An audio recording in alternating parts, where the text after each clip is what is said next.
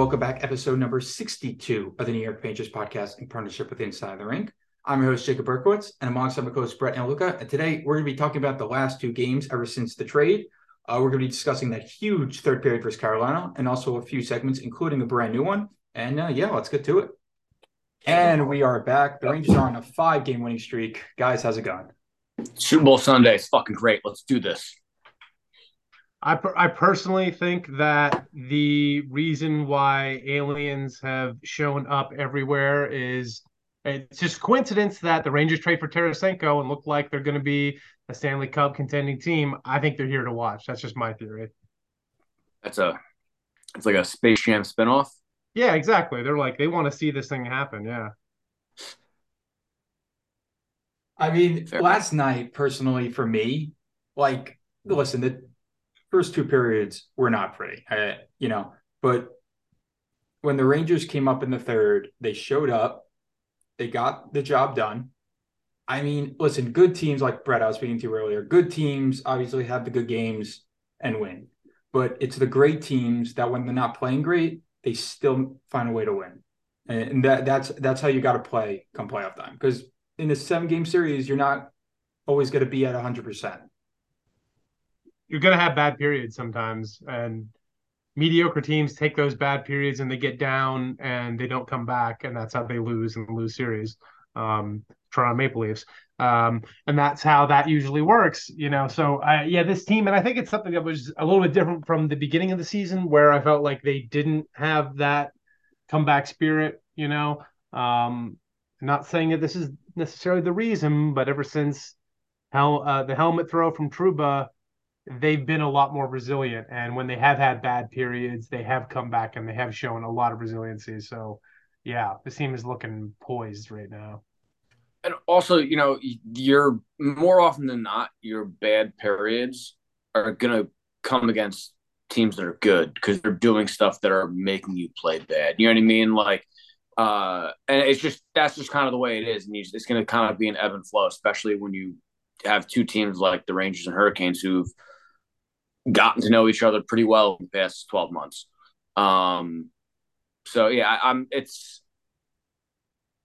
They're trending in the right direction right now. And, it's obviously just really exciting, especially when the last podcast we did, it was right after the trade. And I think Tarasenko scored probably when we were done recording. So it's just really exciting to see, obviously, where they could go, right now. Yeah, there's really nothing holding them back right now. When you think about what they might need, if they are still going to make any moves before the deadline, it's like, maybe we could start getting greedy, looking at how we could fill everything out. But I think all the pieces are there to make a legit run, and playing a back-to-back and a scheduled loss. I mean, against the Canes, a likely opponent for us in the playoffs, and also coming off against the Kraken, it just shows that this team is ready to handle anyone. I'm not scared of literally anyone right now. I'm not saying we're just going to roll through anyone. I'm not that deluded and crazy, but it's hard to look at this team and not think they have as good a shot as anybody anymore right now. Well, also, we didn't even touch on this, but Halak played pretty damn well last night. I mean, the two goals he gave up were, obviously, one of them he's really out of position, but also it, banked in off of Goudreau's foot or knee, and then the first one hit off of Miller's foot. Deflection, last second deflections like that are extremely difficult for goalies to deal with. So, usually I don't, necessarily give them a pass, but you kind of look at them with a different, lens as opposed to just a shot from the point that he saw clearly. It's different. For sure. And it's something that Berkey and I were talking about, that I think it's really interesting that he gets better as the game goes on, for sure, because first period last night and the last game that he played too, I guess it was last Monday, when he started off, he looked like he was having trouble with his angles and his position. Something I've noticed is sometimes he doesn't actually hug the post properly and is leaving some room over there. But as the game goes on, he seems to get tighter and tighter. And man, he's been better than I think anyone else could have absolutely hoped for bringing in an old, I mean, what's he like, 36, 37, something like that. Um, a lot of Yeah, goalies hit that age and fall way off, and he's not. yeah. No, I mean, like it's actually really interesting too, because especially like given the slow start that he started off with, he was like what over like 6 or 7 in his like first whatever starts, right? He had a really bad start to the year for Yeah, himself. but weren't didn't the Rangers like only score like They one weren't or good two either. You're goals? right. Yeah, Yeah, I was just gonna say I don't think that even when he was not getting the wins, I don't think it was really his fault. Some people online you're were right. But blaming him. but like there's a large portion of the fan base, and like you check in on Twitter, and people are like, "Man, Halak is terrible." It's like, well, actually, like the 0-7 or whatever it was. You're right, wasn't necessarily his fault. But it is nice to see him kind of string together a bunch of wins lately. Oh, for sure. But and that is something that I think it's one of the things that annoys me most about like low level analysts in all sports, not just hockey, where everyone's just so results oriented. And I get it, results are what ultimately matter. But if you're actually talking about how a player is performing, how a team is performing, you can't just look at the box score. You can't just say, well, Halak had 6, 7 losses. He's playing terrible. It's like, no, he wasn't. I mean, he's playing better now than during that time because I mean, I do remember a few weak goals here and there, but even the games where he had a weak goals, I was always really impressed by how that didn't cause a flood of goals, that he was still able to fight back and make some really nice plays and really nice saves that showed resiliency on his part. That was really impressive and made me feel comfortable having him as a backup, even when he wasn't racking up the wins. Because, I mean, a goalie can only do so much. You got to have goal support. It's just like a good starting pitcher. It's like Yeah, it doesn't matter. You could go out there and give up one run, if your team can't score 2 runs, the Mets, you're going to end up losing, more games than an ace pitcher should. So that's just the nature of the position, the beast. But he's been good all year long, but getting better. And man, what a great pickup! And I also have to think Benoit Lair has something to do with it too, because yeah, he's just magic with wringing the last bit of juice he can out of every goalie he works with. it's pretty incredible. It's so consistently too, so consistent. Yeah. And when was the last time we had a truly bad backup goalie that you were just like, oh God, he's starting tonight? I mean, like we've had like bad goalies that have like jumped in for a game or two, but those guys weren't the sole backups. You know what I mean?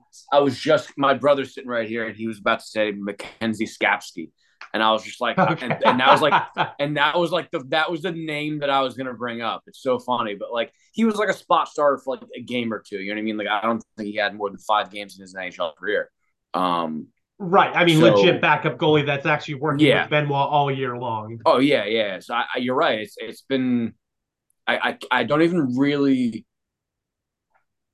I don't really remember who the backup was. Like, obviously, like you had Weeksy, who wasn't bad, but like after weeks, like I don't remember who the backup was during those like Lundqvist years where he was playing like 65 games a year.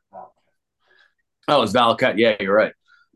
Yeah, I forgot. Valley, Yeah, Ronta, Talbot, a couple other guys too. But like, I'm it sure. was I'm sure I'm missing a few in there, but yeah, that it it was was. never it's never been a situation where I'm like, oh God, we're no way we're winning this game because we got him Yeah, in net, because he's always able to get really strong performances out of his backup goalies. So yeah. yep. So I wanted to talk about the third period because I mean if Panarin continues this and it's just a blaze, it's you have the kid line right, and the kids are on fire. If you add Panarin to the mix, where he's who he was beforehand, and I think that it's the reason behind one of the reasons behind that is because of Tarasenko. That might sound silly because they weren't always on the same lines. And when he scored 4 goals, right, he wasn't on the same line, but it's just rejuvenating, right? When you add that piece and he is his friend. I know it's kind of iffy to say, but I think that um, kind of lit a fire under him. Oh yeah. I don't necessarily disagree with that. I think that like it's when you and like you hear this a lot, like when and this is like fringe teams almost, or when like they're like, oh yeah, we made a big deal for this player XYZ, so that feeling in the locker room of like we're going for it. I think is infectious. Um, you know, how much it means that like, it's like they added his friend. It's tough to really gauge, you know what I mean? But like, let's look at last year. Like they traded for Truba's boys, um, and Cop and Mott. And like Cop, especially like had a really easy, good transition, especially Mott as well. I mean, he got hurt obviously in April, but came back strong for the playoffs. So like there is a certain factor to that. How much of it, I have no idea. You know, I think it really just comes down to Artemi needs to shoot. Um, he needs to shoot more, and that I think it was his first goal last night, right when VC made the pass to Trocheck, and then Trocheck, it was like a 2-on-1. That was his first goal, right? Yeah. Yeah. Um, how many times do we see players on this team skate the puck an extra, like, instead of shooting where Panarin shot it, taking the puck an extra 3 or 4 strides and then trying to pass cross crease back to Trocheck. Like, very rarely do we see players on this team actually just rip it. And I think that, is what he needs to do more, but it also might have caught the goalie off guard a little bit, I think it's something that he needs to do, especially at, more so than all the other players. I think, Lafreniere and Kako are right in that same category because they need to, talking to, or, kicking it back to a few episodes ago with Bill Pito, I think that those two defer too much. And to like the older players, I think Panarin just defers because he just likes to pass so much. He's good at it. But it's just, I think he needs to shoot the puck more, and he shot the puck a lot yesterday, and he had 4 goals. So keep doing it. That's Yeah, all I'll and say. it's not even just that he needs to shoot more. I think he's also that he needs to shoot better because there's been games where he did shoot the puck a lot and he was missing the net horribly or putting it center mass. And that's where I do think having a guy like Tarasenko, a buddy of his on the team, makes a big difference. I mean, look, I think all too often people think of players as not human and like these emotional robots. And I like a great example for me is like if I play in a band, I play music. When I'm playing music with people that are really good and that I really enjoy, I perform way, way, way better than the people that are just even if they're able to hold it down, they don't mess up, they don't cause mistakes.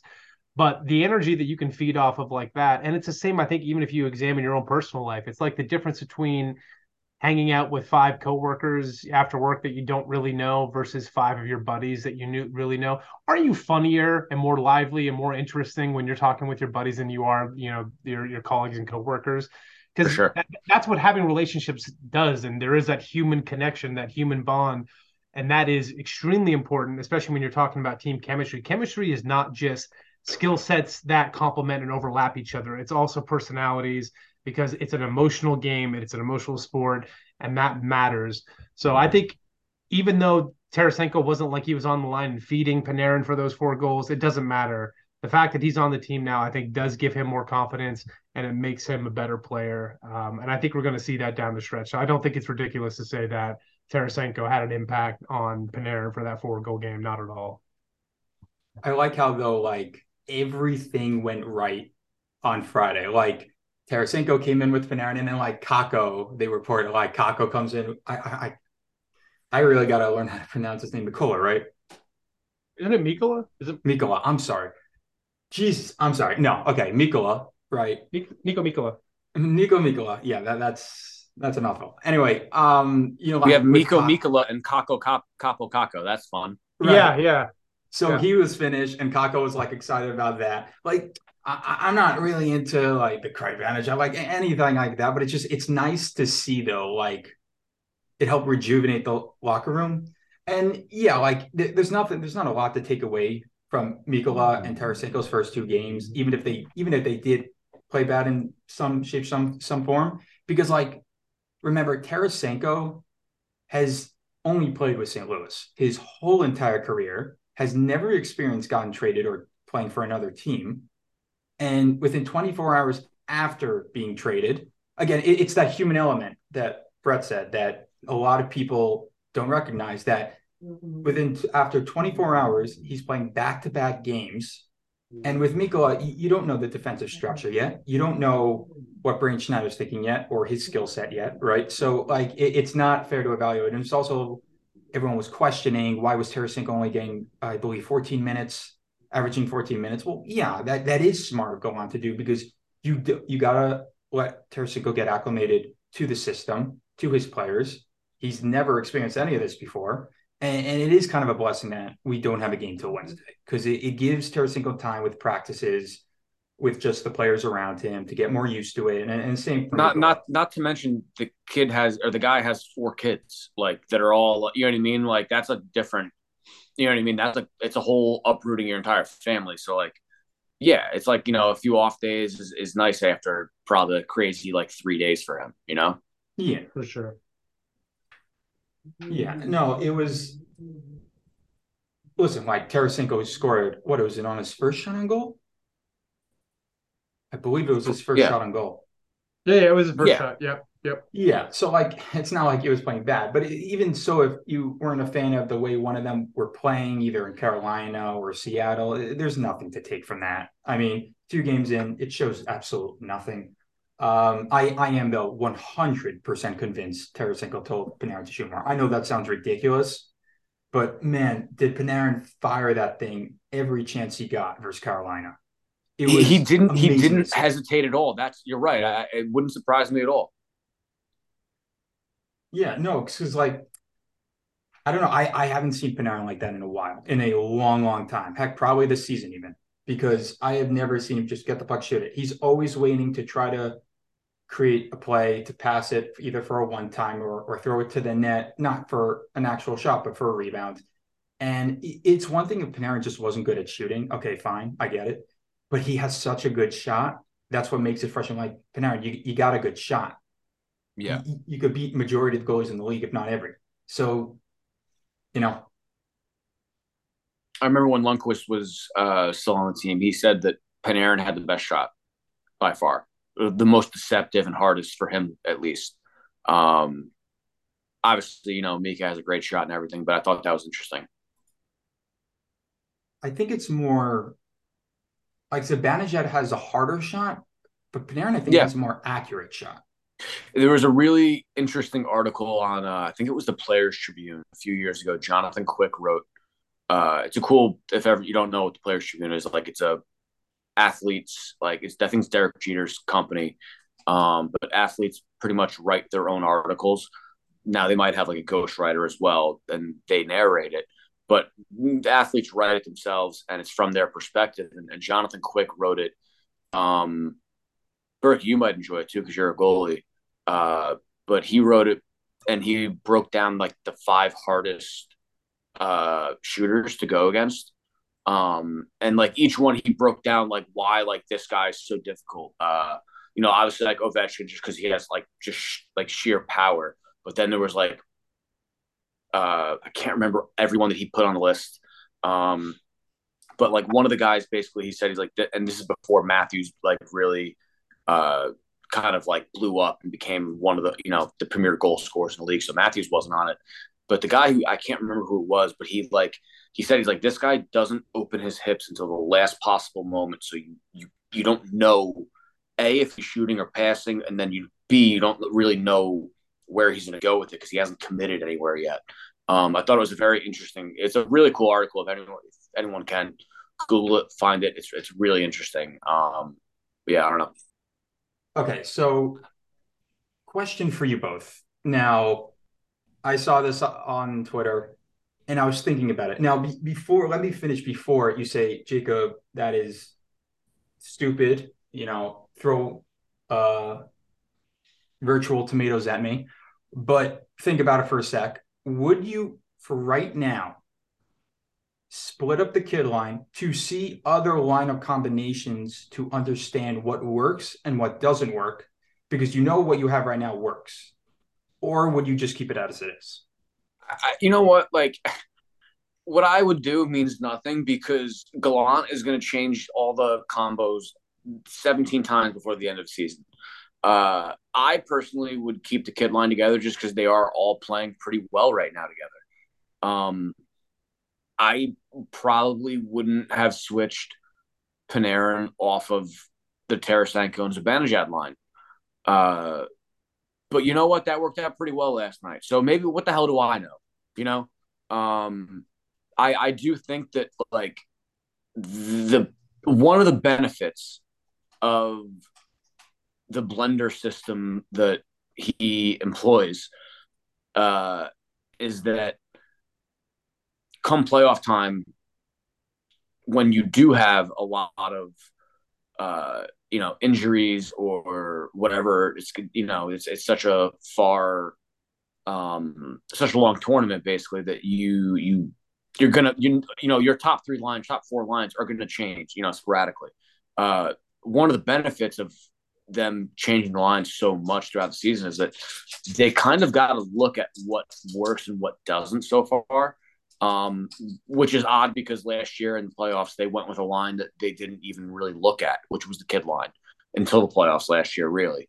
So, I mean, I personally would keep something together. If it's not broke, don't fix it. But I think we all know what Gallant's going to do. He's at a certain point he's going to change shit up. Shout out to Hockey Stat Miner for this question here. That's what it is. Sorry. Yeah. No, I knew exactly what you're going with. Yeah, I mean, it makes a lot of sense. You know that line works, so why not move around and see if there isn't something else that works better for all three? However, I think at the end of the day, it's going to come back to that line is going to be rolling in the playoffs anyway. So you're going to be looking at basically your remaining six forwards for the top nine, moving them around and figuring out who plays best with who.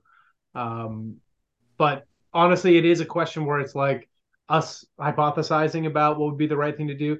It especially doesn't matter, like Lucas said, because Gallant's going to be moving around anyway. And the one thing that I want to say is that, and this is that bias again of results where people are like, oh well, it worked last night, so Gallant knows what he's doing. No, he's doing stuff that sometimes you make the wrong move and the right thing happens. That happens sometimes in life that you can make the wrong decision and it turns out well for you. I don't think that his constant line blender is the move to make. That I think it's better to let people find a rhythm with their players and let them gel, get the chemistry going. I think that's a much better system than constantly changing it up every 2 seconds. I wish he would just let things work. Like I'm not saying that he can't jumble stuff up and change stuff up around, especially for game situations where you're like, I want him playing in this situation versus this matchup and this part of the game. Totally fine with all that, but just the constant, I don't think this is working. Switch it up, switch it up, switch it up, switch it up. I just don't think that's the best strategy. And honestly, I just don't see a lot of teams that do that and are really successful in the long run. It seems like the best teams usually have pretty damn stable lines unless there's injuries. So that's my 2 cents on that question.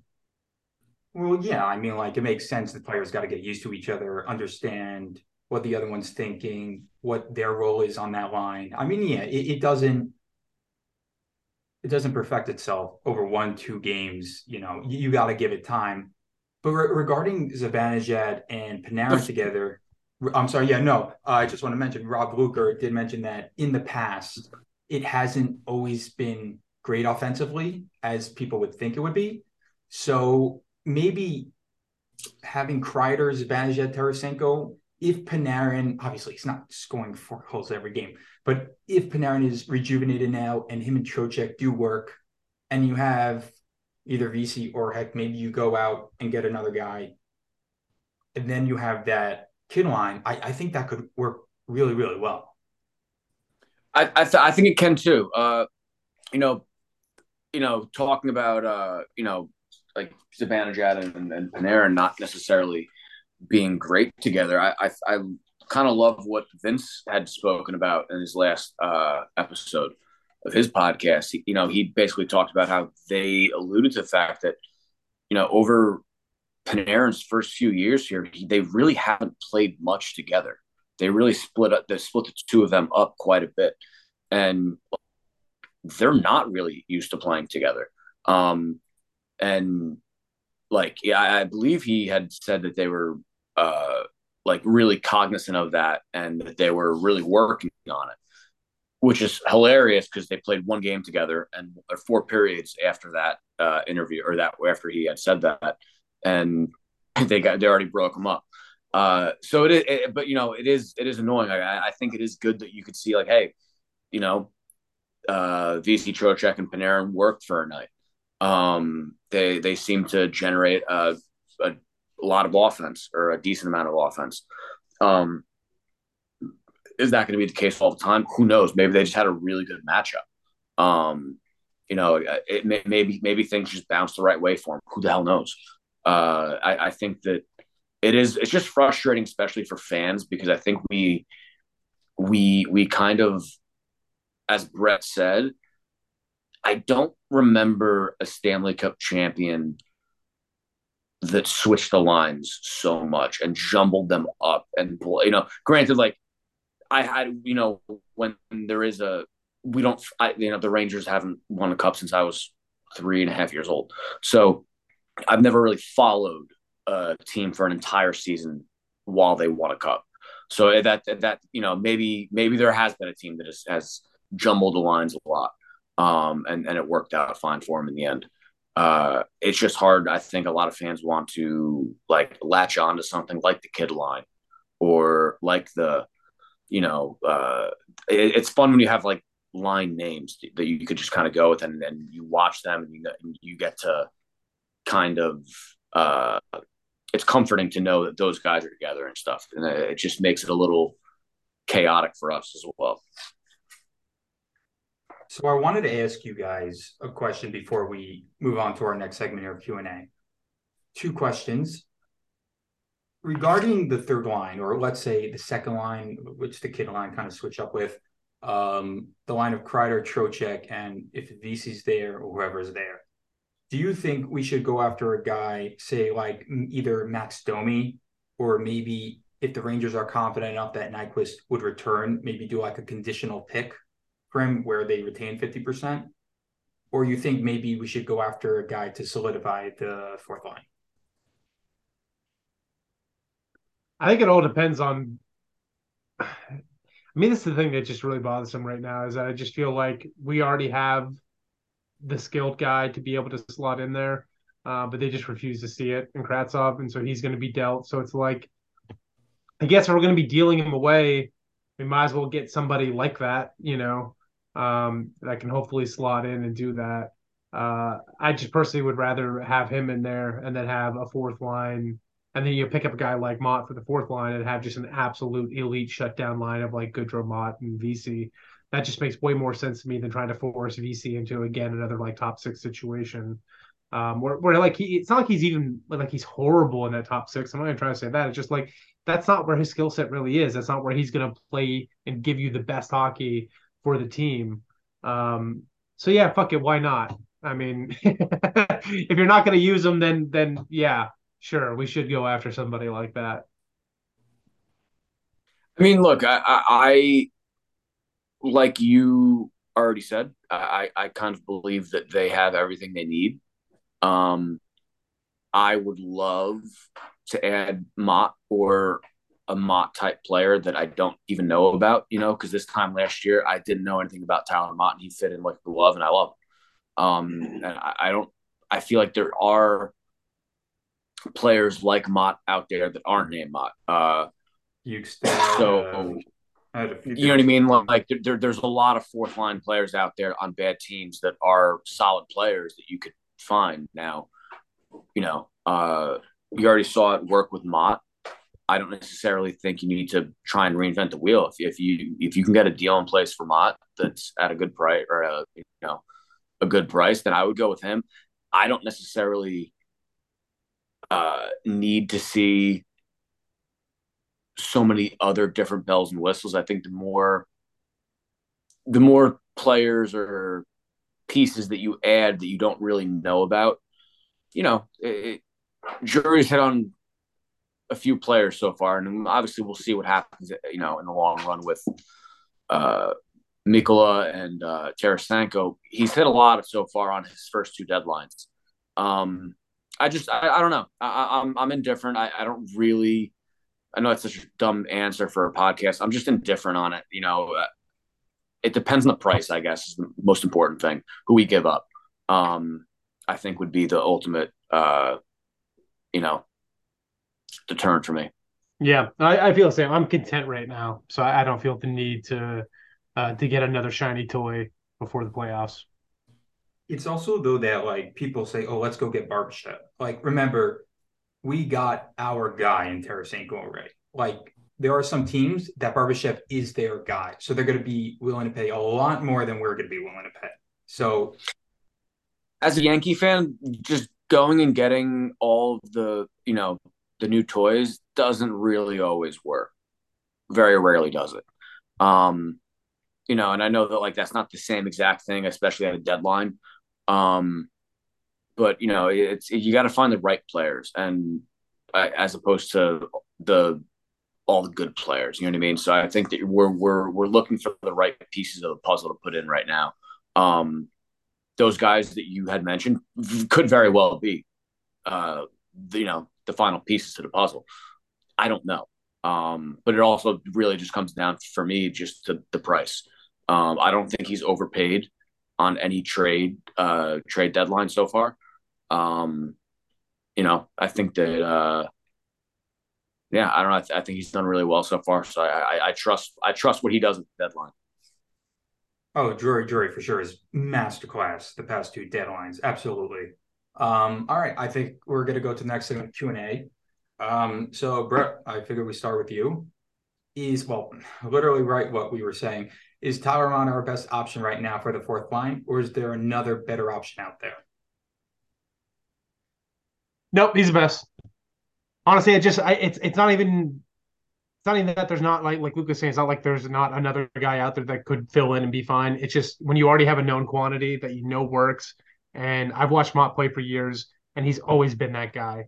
He's an energizer bunny fourth line guy, that's going to give you everything you want out of a fourth liner. He's just perfect, the ideal. So yeah, there's other ones out there, I'm sure, but why gamble on someone that may or may not fit in when you know he does? It just doesn't make sense not to. Right. I couldn't have said it better. By the way, apologies. I should have named the person. It was Matt NYR from Twitter. All right, we'll go. The next question for you from Paco Taco. After his performance last night, how many games has Brett locked himself on that line? I mean, I don't even think we go games. I think we go periods with Gallant. It's like I would say probably. I mean, I would say maybe two. Yeah, I was gonna say it's Um, it's two periods. it, it's. I would say if we're gonna go games, it's probably two games. But if they play bad against Vancouver, which is a possibility. I mean, it's a possibility to play better, anywhere or any I guess anyone. I would say probably two games. But the schedule they have coming up, they could get going. So it might be the rest of the Western road trip, but I don't know if that line will be together by the time they get back to New York. So Right. This question comes from Capo Caco Enthusiast. I figured this is kind of a more like a bigger question, so I think we could all chip in here. What do you think Hito will be willing to realistically take in terms of money, considering we offer him a contract? I'm not considering. I'm sorry, I'm reading this wrong. What would basically Hito probably? What would the contract look like with him? oof. What it will look like, I'm not sure. I feel like they're gonna have to bridge him. There's no way they're gonna really be able to. I haven't really looked at the cap situation. I know it's not great next year. I do feel like uh, the more goals that Heedle scores, the more you're guaranteeing that Barkley Goodrow might not be on this team next year. He's Oh, gonna he have can't. to I don't what? think it's even possible. He can't. Yeah, Yeah, no, he's got to go. He's got to go. it's just like you know what I mean. Like, and I love watching him play. I love him. But I just don't see how you're gonna re up Heedle, Lafreniere. Lafreniere should be probably That's about the same contract that Kako has right now, maybe even less. And that'll be like a 2-year deal, and that's fine. Um, Miller is also an issue. Ravioli, stop it. Just hold on. Yeah, this fucking dog. He just took a bone and just dropped it on the hardwood floor. So it's just like scratching and like making so much noise in the middle of that. Miller and Heedle are going to be a problem. The good news is that all three of them are RFAs. But is arbitration eligible. Yeah. So they're going to have to. I think Heedle is going to probably be between like a four. I want to say like $4 to $5 million bridge deal, like a 2-year, $4 million bridge deal, something like that in that range. And I could be completely wrong. That's also maybe wishful thinking. I don't know. Yeah, so when I look at it, I mean, we do have some variables we don't because we still don't know exactly how much the cap's going up yet, right? No. I know. Bettman Yeah, he said it was going up. He said it was going up a lot, or not a lot, but like more, and then he reneged on that. So like, yeah, who really and knows? it was like one, so that's obviously going to play a variable, and He also said where 1 million, but was like that was like that was supposed to be the floor, right? But it if was like, everything goes right in the playoffs, if all the big markets are deep in the playoffs, it could be more. hopefully, yeah. So I mean, obviously that's going to play a big factor into it. I think if you're looking at his contract, you have to look at some comps, and I think the most apt comp right now is probably Dylan Strome, who just signed for a 5x5 deal. And Heedle's better than Dylan Strome, I think, on every planet, on every asset, in every way you could possibly measure that. So if he was actually getting an extension, I think that's where it starts. And I think And honestly, that's also for 5 years, though, right? yeah, it's a 5x5. Yeah. Yeah. So I mean, honestly, like that's not a bad deal. I would sign up for that immediately as a Ranger fan. 5x5 for Heedle. But the only thing is that how Why the hell would Heedle sign that? Yeah, I don't know if he would want to get into like a long term. You know what I mean? This is also like, if you look at his perspective, would he want to sign a long term deal? Because like if he signs a bridge deal and then continues at the trajectory he's on, he could sign for much more than 5 shortly after that. You know what I mean? So I would look if he would take a 5x5, I would do that in a heartbeat. Signed that yesterday. Yep. Yeah. I'd love for them to extend him now and just Yeah. lock him up. It is my biggest fear that this organization doesn't value him to the same degree we as fans do and doesn't actually get a deal going. It's like my biggest fear that they go, well, we already got Trocheck. We'll have to get somebody cheaper as he's just going to have to be a cap casualty. It's like the biggest fear that I have. I don't think that's what's going to happen, but I'm still nervous about it. And until I see ink on the paper and I see what that deal is, I'm still going to be a little fearful of it. But yeah, I think likely just because of the cap situation, like Lucas said, we're going to be looking at a shorter term deal. But I think if we are going to extend any longer, if the cap goes up enough to be able to do that, if we are able to dump enough cap, it's I think it starts at a 5x5 and beyond because that's what Strome just got and he's better than Strome. So to answer Coppercock enthusiast question, that's what it is, I think.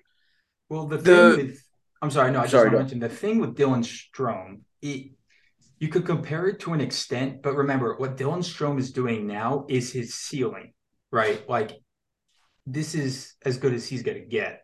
With Heedle, he's only going to get better, right? So you could compare it to an extent. Okay, this is the number it starts with. That's what I mean. That starts there. It starts with. It's not going to be 5 million. I mean, obviously, everyone's saying, why don't the Rangers lock Heedle up now? Why don't they call his agent and say, hey, let's do this now? Why in the world would Heedle do that? It's only going up. Heedle might, do it because let's face it, coming into the season, he really hadn't produced that much. He already broke his record or his personal best for goals in the season and assists, and we're in early February. Yeah, the Super Bowl hasn't even happened yet. You know what I mean? So like, obviously, this is the first time he's really excelled, and this is the first time he's really been relied upon as much as he has. But if you're an agent, like I obviously want to get the most for your client, but also like you know, I think it also comes down to if you're the Rangers, dude, you've done it for a year. You know what I mean? Like we can't give you the bag after 1 year. So it's not.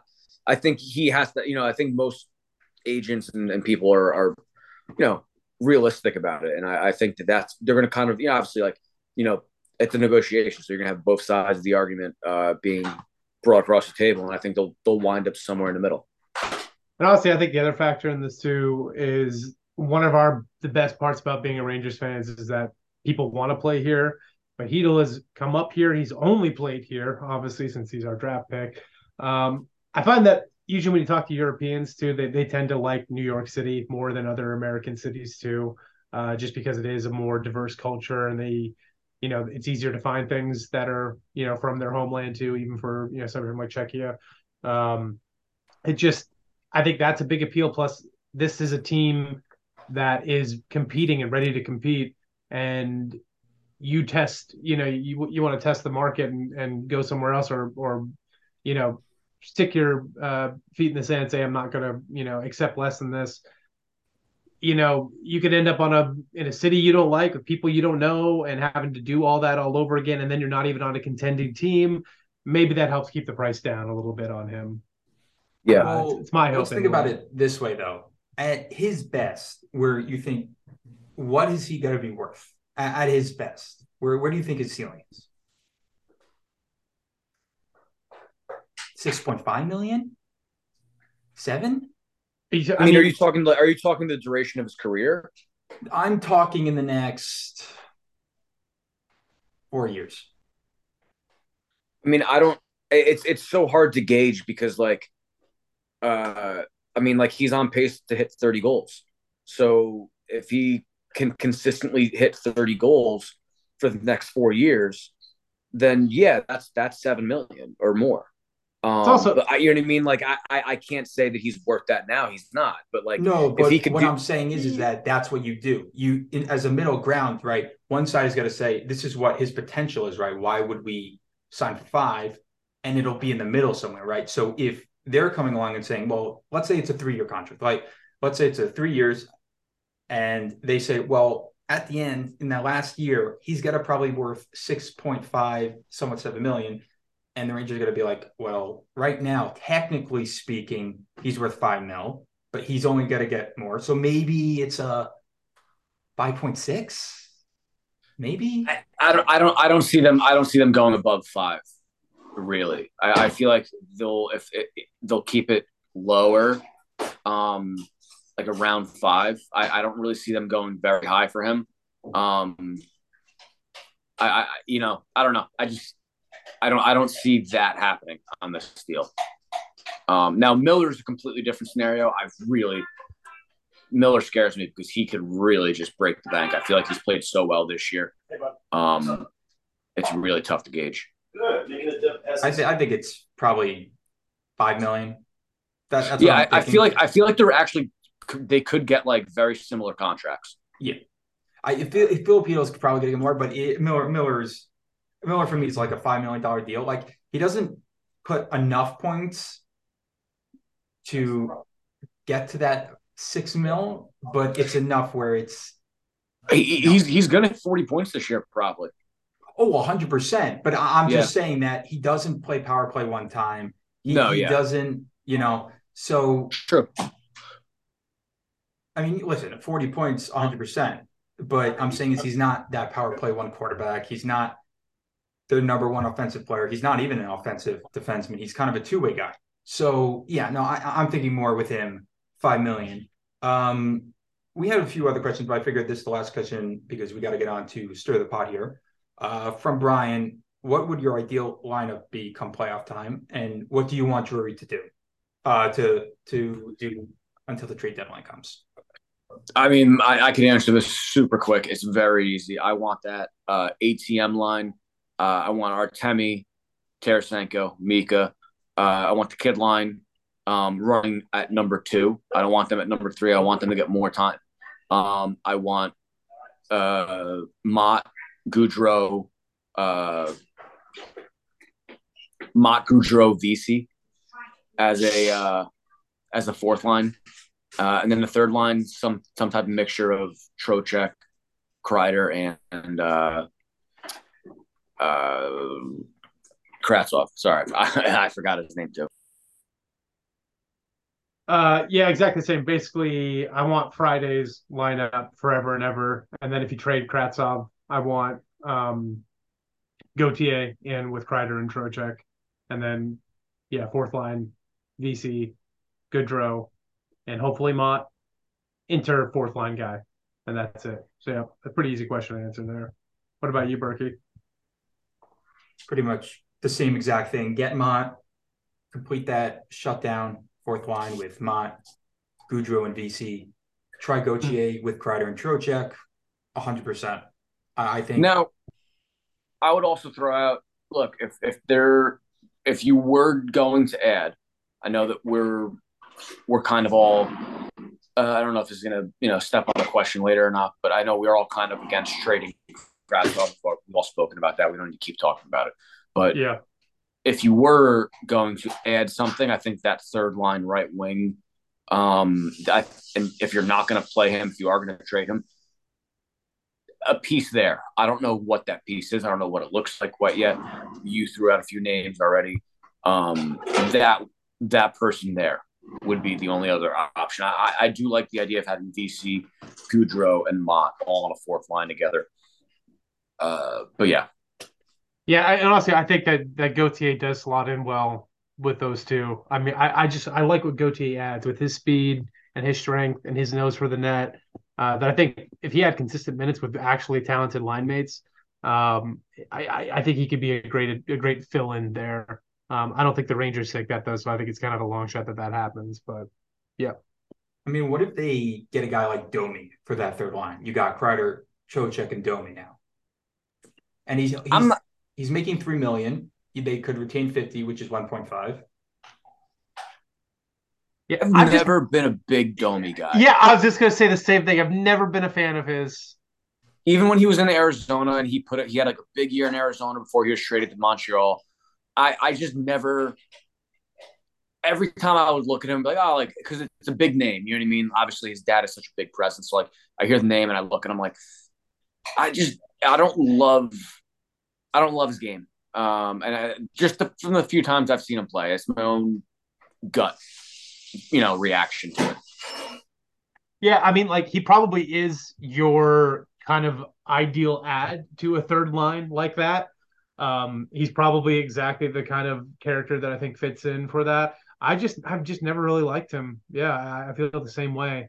I Um, mean, I mentioned this before, but like, what if the Rangers are confident enough where Nyquist would be available playoffs? You could get that guy for cheap. You could probably throw in a fourth and a fifth, and that fifth becomes a third if he plays 100% in the playoffs, and they would retain 50%. Now, the reason you would have to have these two picks is because there's always going to be that one team, right, that tries to take that gamble. So why would they, give them to you and they have to retain 50%? So you'd probably have to give them, again, the fourth and a fifth, and that fifth become a third if they 100% plays in the playoffs. It seems like something like if they want the Kreider line and the Kittle line to get even minutes. I mean, I'm not 100% in agreement to this, but if they want to, they probably want a better addition that could somewhat keep up with second line minutes and have the skill. That just seems like the only guy that wouldn't cost an arm and a leg. yeah, although I was just gonna say I'm like I thought he was done for the year. It was weird because they And said then he was done. yeah, what I'm reading right now is he'll miss the rest of the regular season. His shoulder injury won't require surgery. So yeah, I mean, I guess yeah, if you could make like some conditional deal, but man, I don't know. Like again, I'm fine with holding Pat right now. I really don't need another shiny toy right now. Right, as Um, long as you get the reliable player for the fourth line. Like if they had the cap space to do both, go for it. But you're gonna have to pick between that gamble and a guy like Mon or someone else. So yeah, I would Yeah, rather go on Mon. Mott's more of my. He's priority one for me, I think. yep. Yeah. And like it doesn't have to be him. It's just the reason why I say him so much is because you've seen it work It rather than worked already. right. Rather than the other guys is you're not so sure. So yeah, I guess that ends the Q&A mailbag segment. We'll go to stir the pot. Brett, all you. All right, so here's an interesting question. I don't want you to give just a knee-jerk reaction because I know how it sounds, but if you have a team that is comprised entirely of Adam Foxes playing all the positions except for goalie, you have a league average, just your absolute replacement level goalie. Does that team win the Stanley Cup? Keep in mind the playoff physicality and size, and also completely getting worked on face-offs because I doubt he's going to be winning very many face-offs. Not that that's the end of the world, but just consider all those aspects. Does that team win a Stanley Cup? I don't think they win a cup, but I think they win a round or two. I just think he's so smart. If I think everyone I if think they get to like the Eastern Conference Final. I don't think they win the cup. Maybe they get to the final, but I no, I don't think they win the cup, but they get really Why? close. Why? I feel like the physicality will come into play at a certain point. If you know, I just feel like at a certain point, if they're all the same, you know, if they're all the same, It becomes I just feel predictable. like that eventually will run its course, and you could possibly get rubbed off of a lot of different scenarios. You know what I mean? That's the only reason though. It's just the physicality for me. I think the other parts, like he's so smart and savvy, and just calm with the puck that I feel like if you had an entire team of that'll get you pretty far. I'm just trying to think. Like, if you would have told us an elite level goalie, yes. But like Yeah, that too. the average goalie, That would have been too it's easy. Yeah. yeah, no. The average goalie, yeah. I mean, just think about Adam Fox, like how smart he is and how good he is dishing off the puck. But then the guy that he dishes off the puck to is just Adam Fox again. Yeah. Like Exactly. Yeah, that's it's very intriguing. because I agree that physicality is a factor on this. But when I really start thinking about it, I'm like, I feel like if Adam Fox is passing to no one but Adam Fox, then it almost doesn't even matter because like they're not going to be able to touch him. Like it's so rare that he actually gets planted by anybody ever because he's so good at like predicting the play and avoiding things that while the physicality, obviously his size would be a concern, I feel like they'd be able to avoid it so well that it would just be like it'd be like playing against like children, like where they're just skating around and they can't possibly ever because he's like if you attack Adam Fox he dishes it off and now that guy is also Adam Fox. What are you going to do, attack him? What are you going to do, give him space to work? Like how do you play against that? I'm So just trying to that's think here, like who would who would you have them theoretically play in the cup? let's just say Colorado. As they are now? Yeah. Or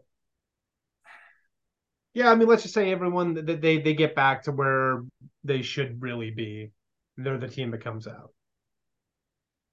They're all healthy, because they're really lacking in that second line center, aren't they? really are right now. Yeah, I'm saying let's say that they're healthy and they're rolling like they should be.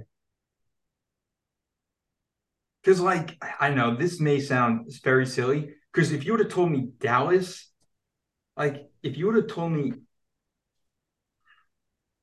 If it's Foxes versus Colorado, I'm taking Foxes because Georgiev. Yep. you're taking Okay. who? Okay. Yeah. And if it's Dallas, what do you think against Dallas then?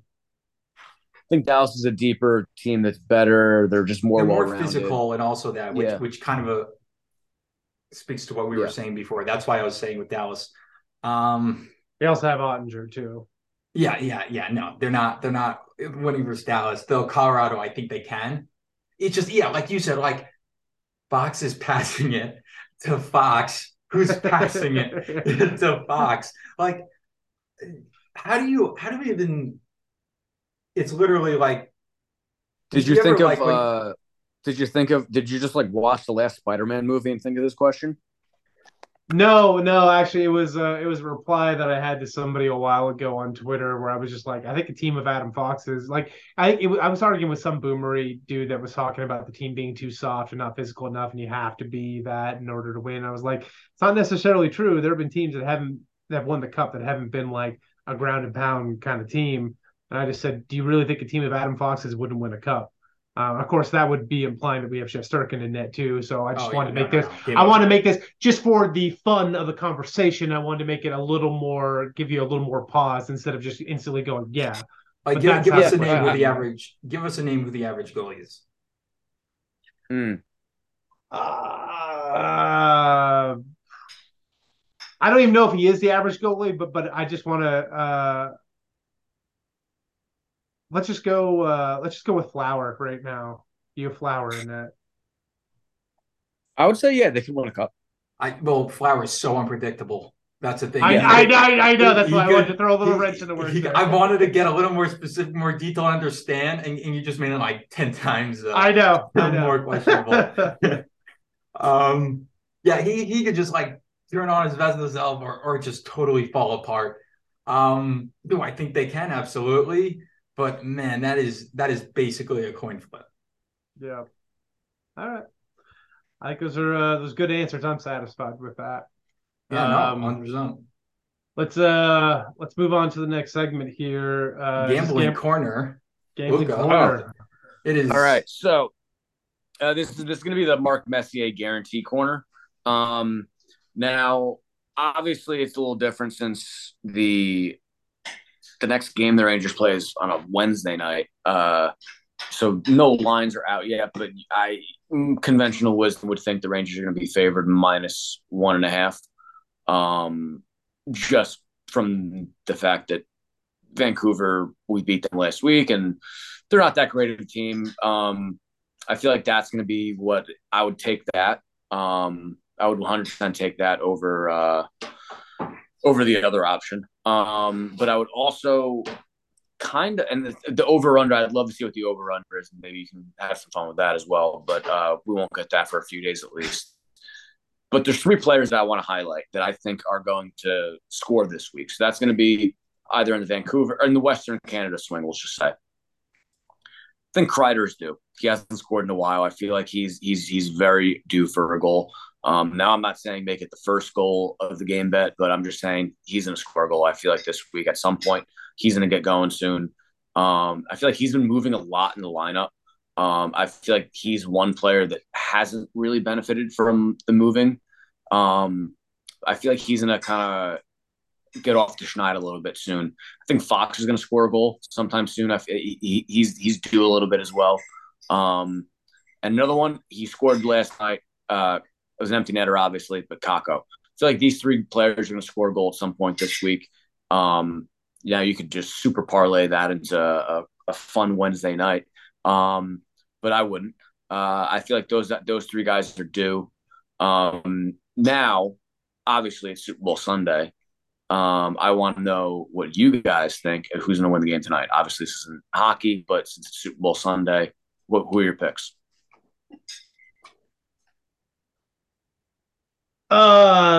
So I mean, obviously the favorite are the Eagles. I haven't followed up on any reports about what Mahomes' ankle looks like. And to me, that's everything. If he's back to being able to be mobile, I think the Chiefs actually win this game. I think the Eagles are going to come in overconfident, and I think they have enough to do it. If he's playing hobbled like he was before, then the Eagles probably steamroll, and it's probably not even a fun game. So that's where I'm at with it. Berkey, do you have any opinion on that before I get to my Rangers gambling picks? Zero because I only follow the NHL. I don't follow any other sport. Can you even name the Eagles quarterback? I'm curious. What?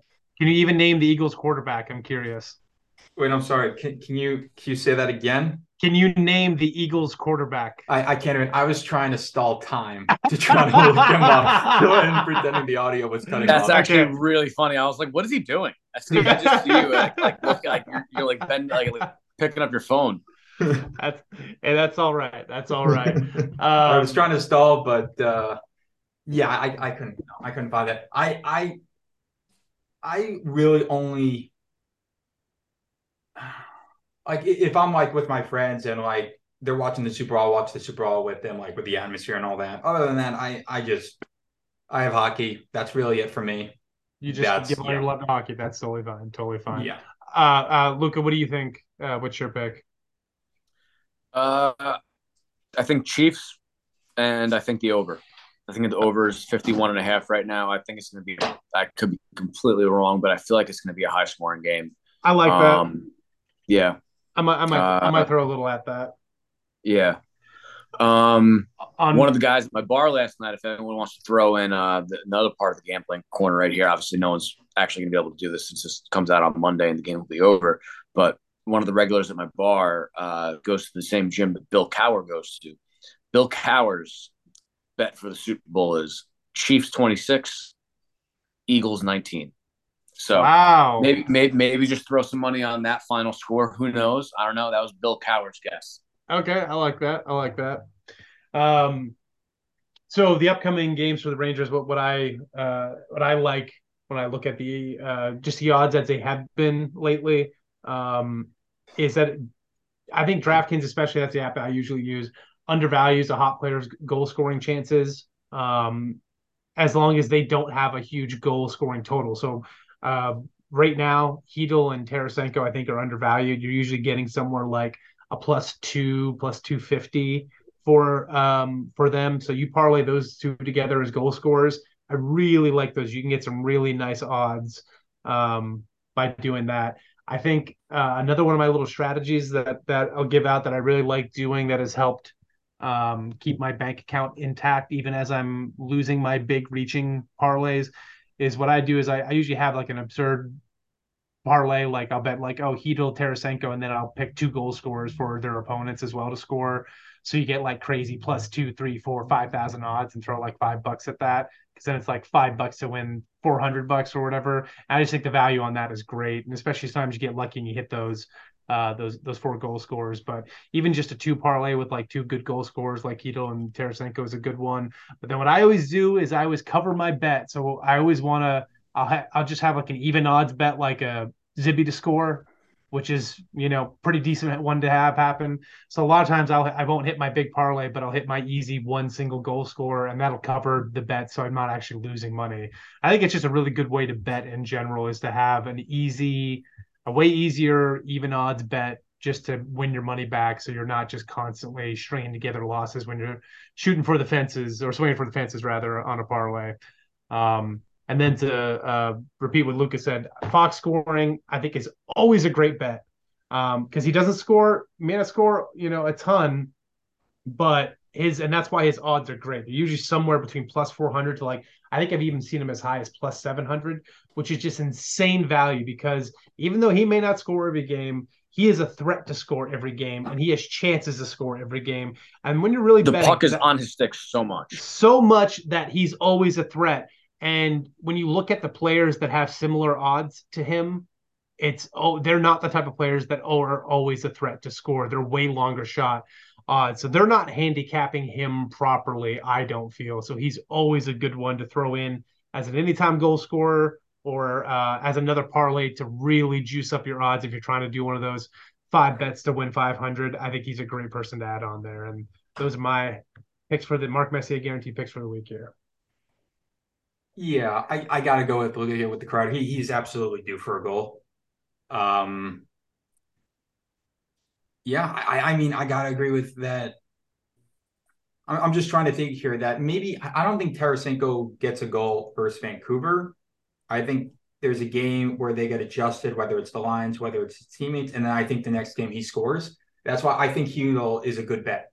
The Yeah. Hedel and Kreider together, I think that's the one I'd probably do. That's solid. Especially Heedle getting PP one time now too. You gotta Yeah, love that. exactly.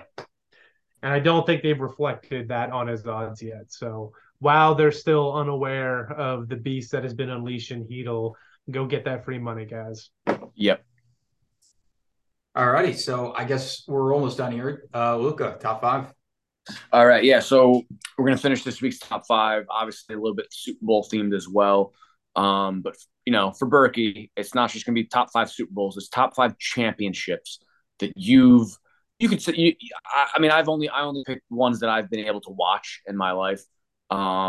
Now, it could just be something you go back to a lot, like the 1980 Olympics. But I wasn't alive watching it, so I'm not going to really put that one in. So it's top 5 championships that for you. So I'll kick mine off here, and I'll pull mine up. Sorry. Um, Now there's a few ones that like made honorable mention, but I'm not going to go into those. But the 2003 ALCS, obviously, there's some baseball fans, obviously, who are Ranger fans maybe listening. That was the Aaron Boone home run against the Red Sox in Game 7 to send the Yankees to the World Series that year. They ended up losing to Marlins, but it was an incredible 7-game series. And Game 7, which is absolutely madness. That one was unbelievable. But yeah, that's my top. That's my 5. Nice. My number 5 is going to be the 2019 Stanley Cup Final, the Blues versus the Bruins. The reasoning being, I hate the Bruins with an absolute passion. All Boston sports teams and fans, I fucking hate them. I hate Brad Marchand like any good hockey fan When he should. was crying, that was one of the most satisfying moments. It was exactly, and when he had that terrible, like literally the worst line change I've ever seen in my life that resulted in a goal right at the end of the period, and then seeing him on the bench just like in tears. I mean, the Schadenfreude in my heart it was just massive. It was like I was the Grinch, and it was growing black in like 5 different sizes bigger because I was just so happy. So yeah, my number 5, 2019 Stanley Cup Final. So my list, by the way, is going to be ridiculed, roasted, 100%. If it's not by you guys, it's by people on Twitter. Because the thing is, like, I only watch hockey, right? I only watch hockey. So, and the problem is there's not a lot to choose from because a lot of teams I hate won in the past decade. Whether it's Pittsburgh, it's Washington, it's Chicago, it's LA. Like, screw them all. So this one was tough, but I mean, number 5, honestly, was just kind of just a fill in. The rest kind of makes sense for me. 5 was just Colorado because I have nothing else. That's it. I'm not picking Pittsburgh. I'm not picking Washington. There are 2 non-hockey championships in this, but obviously Colorado wouldn't go above them. So that's really all I got. I got you. You had to fill out the top 5. My number 4 is the 1996 World Cup of Hockey. I vividly remember watching this. I believe it was 96.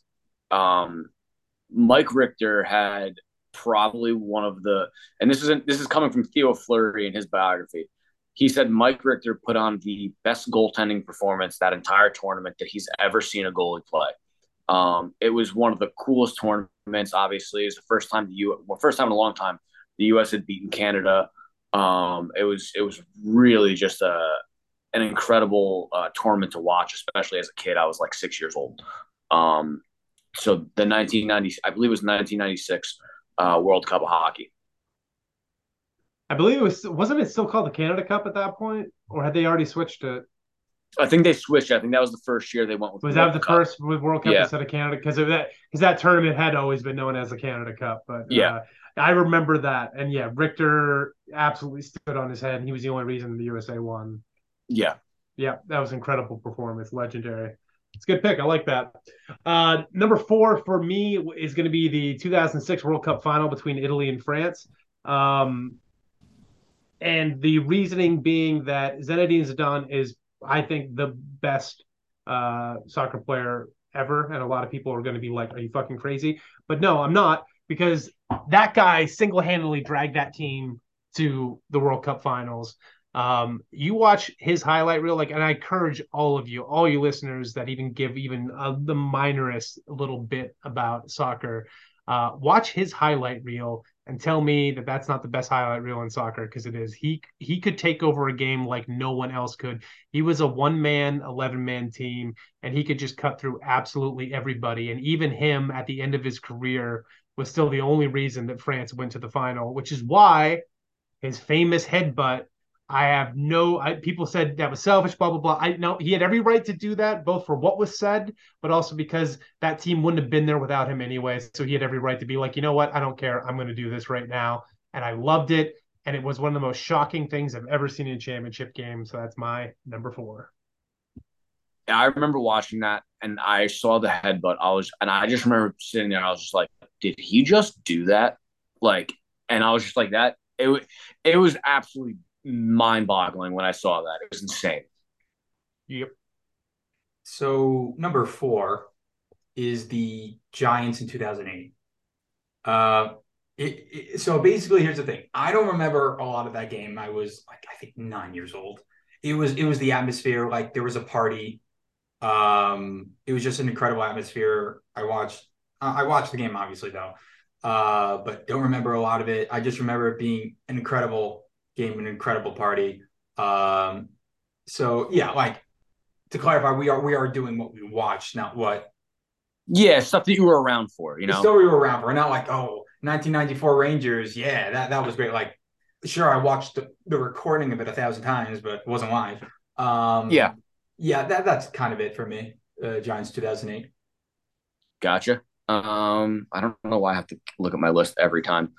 Number 3 for me, the NFC Championship game in 2012. I was actually lucky enough to be at this one. This is when the Giants played San Francisco.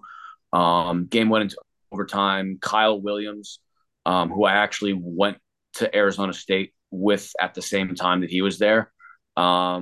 He had a fumble, which was just on a punt return. It hit his foot, and like he acted like it didn't hit him, and then the Giants ended up recovering it.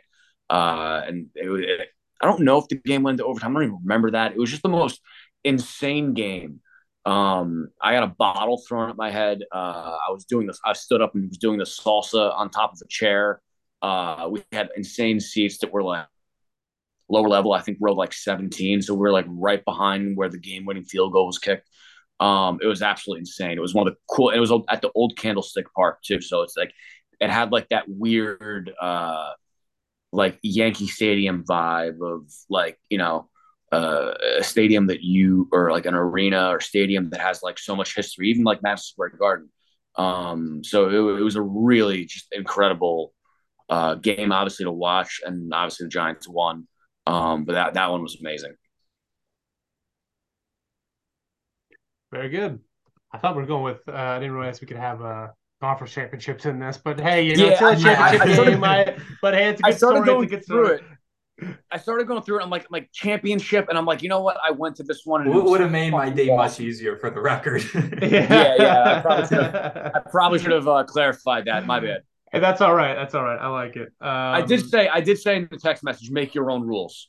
Yeah. No. It's a I good thought you story. meant So because I I asked, are like you it. talking about like the last game in the series, or are you talking about the series in general? Yeah, Yeah. Do what you got to do. Yeah. Yeah. That's all right. I mean, it actually helps because I messed up mine and I have number 3 to fill here. So, whoops. So, all right, we'll go to Brett first while All you fill number right. 3. Yeah, so number 3 for me is going to be the Giants beating the Pats in 2012. I'm not even a Giants fan. I'm not a hater or anything. Like, they're fine. They're always a team that I'm like, oh, okay, good for them. But they're not my team by any means. But at that point, I absolutely just hated the New England Patriots with all my soul. Yep. And so seeing them go down again was just so sweet, and just the drama of that game too, of the Patriots being shut out in the fourth quarter. It was just incredible. So um, as far as Super Bowls go, that's the one that stands out most in my mind. Even though it wasn't my team winning, but it felt great having my most hated team being the one um, that won. So or lost rather. So yeah. Does Berkey have a number 3 now, or do I need to vamp more? so I kind of want that now. Now that I know we could do Eastern Conference Final, that kind of makes it my number 1. So, okay, so bear with me here. This one's going to be very boring, and then the second and first one are actually going to be something to talk about. Again, not a football fan at all, but by Giants in 2012. That's basically it. Again, I don't follow any other sports, so unless if they're going to the championship, and obviously the Rangers only made it once, and that's not in my top five. So yeah, kind of Giants 2012, great atmosphere party, love the game. Again, another very boring answer. But yeah, that's it. Just process of Sports. I mean, elimination. it's actually interesting because you just said the Super Bowl 46, or Brett said 46. You just said Super Bowl 46, and my number two is going to be Super Bowl 46. There you go. I mean, like, look, I'm a huge Giant fan. I'm a huge football fan, but that one obviously was it's just cemented so much because as a Giant fan, obviously, like everyone just said, oh, like the Giants got lucky. Eli got lucky in Super Bowl 42. Uh, and then the plays that he made in Super Bowl 46 in the last 2 minutes to solidify his place in history and just win. It was one of the cooler Super Bowls, obviously. And then every time they've made it with Eli, it was just an absolute, like, unbelievable Super Bowl. Each time was just really right down to the end. But yeah, I mean, Super Bowl 42 was amazing. I wasn't there, but it was amazing. Brett? Nice. Number two, and this is one that is, because I assume we have probably mostly an American listening audience here. And if you didn't know, I am Canadian, but I live in the States. Actually, a dual citizen. So, but my allegiance on any international sports always goes to Canada first. So this is probably going to be pretty predictable with all that, but that's Canada over USA in hockey and OT in 2010. I was watching that. I was managing a restaurant at that point, and I had to go into work. And I told my boss, I can't start working. You have to watch the front of house because I have to watch this game. It's that important to me. And luckily, he was a sports fan. He wasn't a hockey fan, but he was a sports fan, so he got it. And I went Yeah. into a private room that was just off of the restaurant, like connected by a door that was closed, and watched that game. And I'm also a noted Sidney Crosby hater, um, but he has a special tiny little spot carved out in my heart for scoring that goal against Ryan Miller and winning that. And when that happened, I jumped in the air and screamed. And then my boss peeked his head and was like, "Are you quite done now?" Because guests were just complaining about the screaming that was happening from the private room, because I just couldn't contain myself. So of all the things that I've watched, that was right up there for how excited I was for my team to win. That's pretty funny. Okay, so for number two, finally, a not so boring answer is when St. Louis beat Boston. Just the look on Brad Marchand's face was enough. I mean, for the Blues to go to TD Garden in Game 7, beat them 4-1, we're up 2-0. Like Petrangelo, once he scored, I believe in I think it was 30 seconds left in the first, if I'm not mistaken. He had a gorgeous backhander, 2-0, and I mean, it was amazing to watch. Hate the Bruins. It was just very satisfying to see. And also, Jordan Binnington's Game 7 was unbelievable, right? Yeah, I mean, now obviously he's a bit of a nut job, but 100% in that Game 7, played terrific. It was a phenomenal Game 7 performance. I remember watching that and obviously rooting heavily against the Bruins. But that was his Game 7 performance was phenomenal. I just remember being like, wow, he really just he shut the door. Like they had no chance in Game 7, Boston. The only goal they scored was, I think, with 2 minutes left. Yeah, and it meant nothing. Yeah. 2 minutes left in the third. Yeah. Yes. So number one for me is going to be Super Bowl 42. You guys had already mentioned it. What? What? Wait, hold on a second. So you're telling me that your list doesn't contain the 94 Rangers winning the Cup? I was 3 years old. Okay, all right, fair enough. No, and trust me, I would want to put it on. Okay.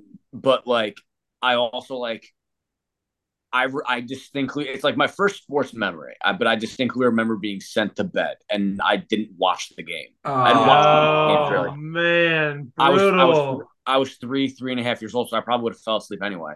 Okay.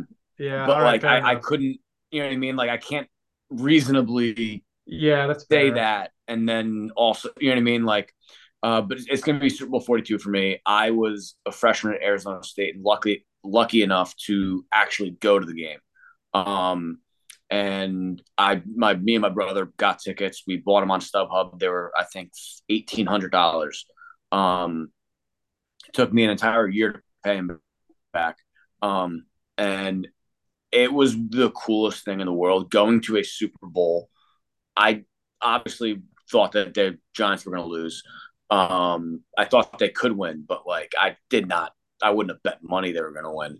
So the entire time I'm there, I'm just nervous that we just spent $1,800 and we're going to see them get absolutely like shit pumped by the Patriots. And then the game starts and the Giants have like an 8-minute drive to start the game, and I'm like, this might be good. This might work. And dude, it was. I recommend it for anyone. If your team ever makes it to the Super Bowl, you go. It's just a rule I have because you never know what the hell is going to happen. And man, it was definitely one of the coolest days ever. Just being there when they won was just unbelievable. Nice. That's a good story, man. And yeah, I guess if you're 3 years old, I don't follow you. I do sometimes forget that I'm the old man on this podcast here. I was also put in handcuffs in the parking lot before the game started, but we can just leave that. Wow. No, no, no, no, no. Go on. Why? So, and I actually, it was funny. I brought this story up to, there was a cop that came into my bar and I was just like, you know what, man, I'm going to ask you this question because I was put in handcuffs about 15 years ago. Uh, and so they just started this rule at the Super Bowl around that time that you couldn't tailgate and they didn't tell anyone. So a cop came up to us, an undercover cop. My brother was getting the keys because we could only park in a valet spot. So my brother's off getting the keys for the valet to put like a cooler back into the car, and we'll go into like a bar and just get something to eat before the game. This undercover cop in a red hoodie comes up to me.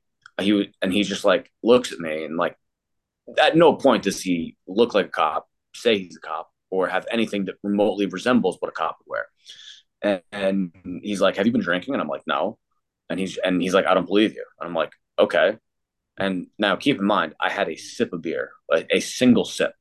Um, and he walks up to me, takes his hand like this, and for everyone listening, he like puts a cone over his nose and leans into my face and goes, "Blow into my nose.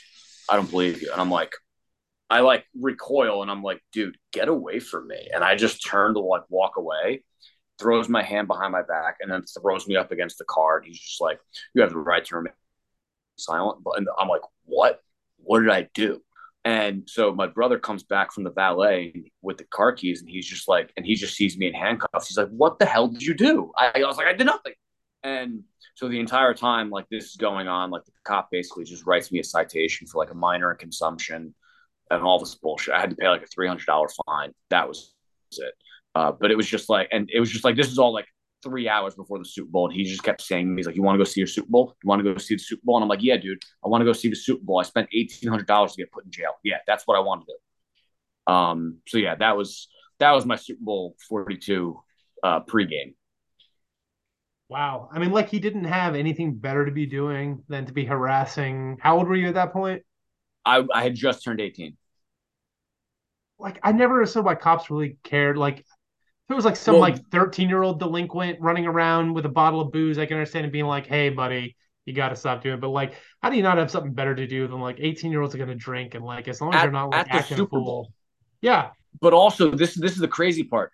So when I went to the court date to like pay the fine, all of the New Yorkers and New Englanders, even if you were 50 or 60 years old, had to fly out for the court date and just like pay the citation in person. So when I went, Wow. there was just like a bunch of miserable like New Yorkers and like New Englanders that were back, and this like Brutal. like they had to fly back like 4 months later. I went to school there, so all I had to do was jump in a car.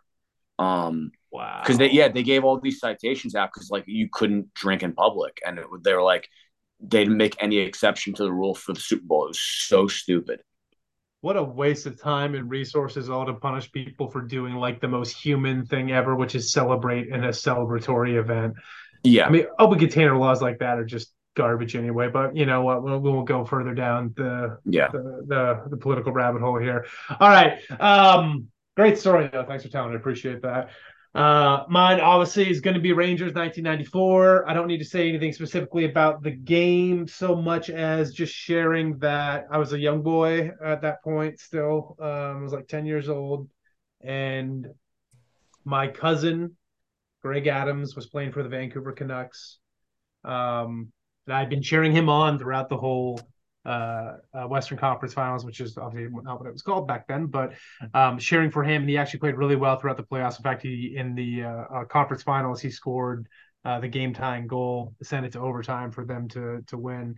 So he was a very key player for the Canucks at that point too, not just some fourth line scrub sort of thing. So if the Canucks had won that series, you know, we would have got to visit him and, you know, hold, you know, spend the day with Stanley, which would have been absolutely incredible. The Didn't price we pay matter. for salvation. Yeah, exactly. So, but it didn't matter. I was still cheering against him anyway, because I love the Rangers more than anything.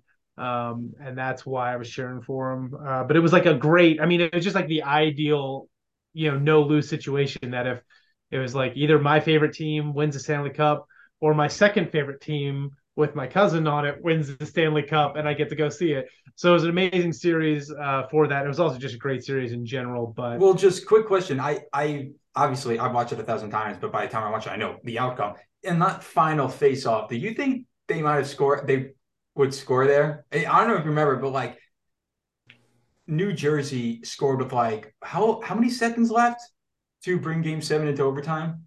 like Richette? 3 seconds, right?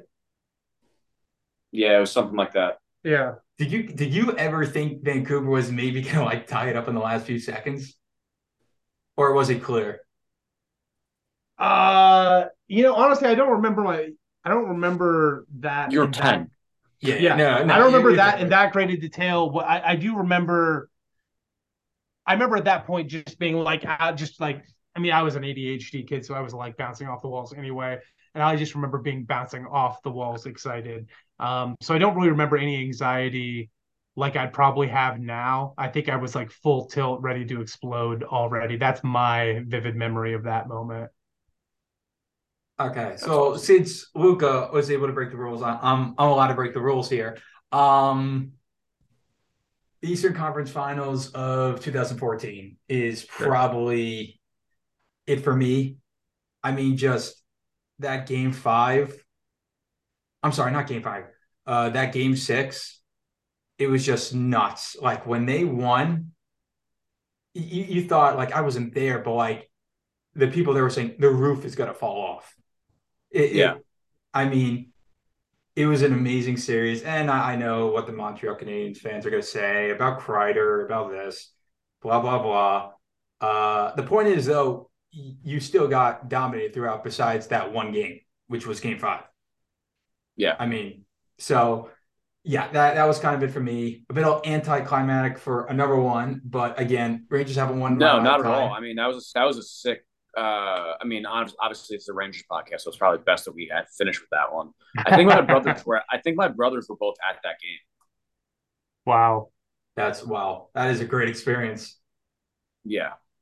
I mean, that's why, like I mentioned, like when we were doing our top five favorite Rangers, like obviously it wasn't favorite Ranger like the best, but that's why, like with Brassard, he's just so off the radar. It was just like he always came up clutch, like big game brass. Like that's why I love the guy because it was so rare that we had those type of players.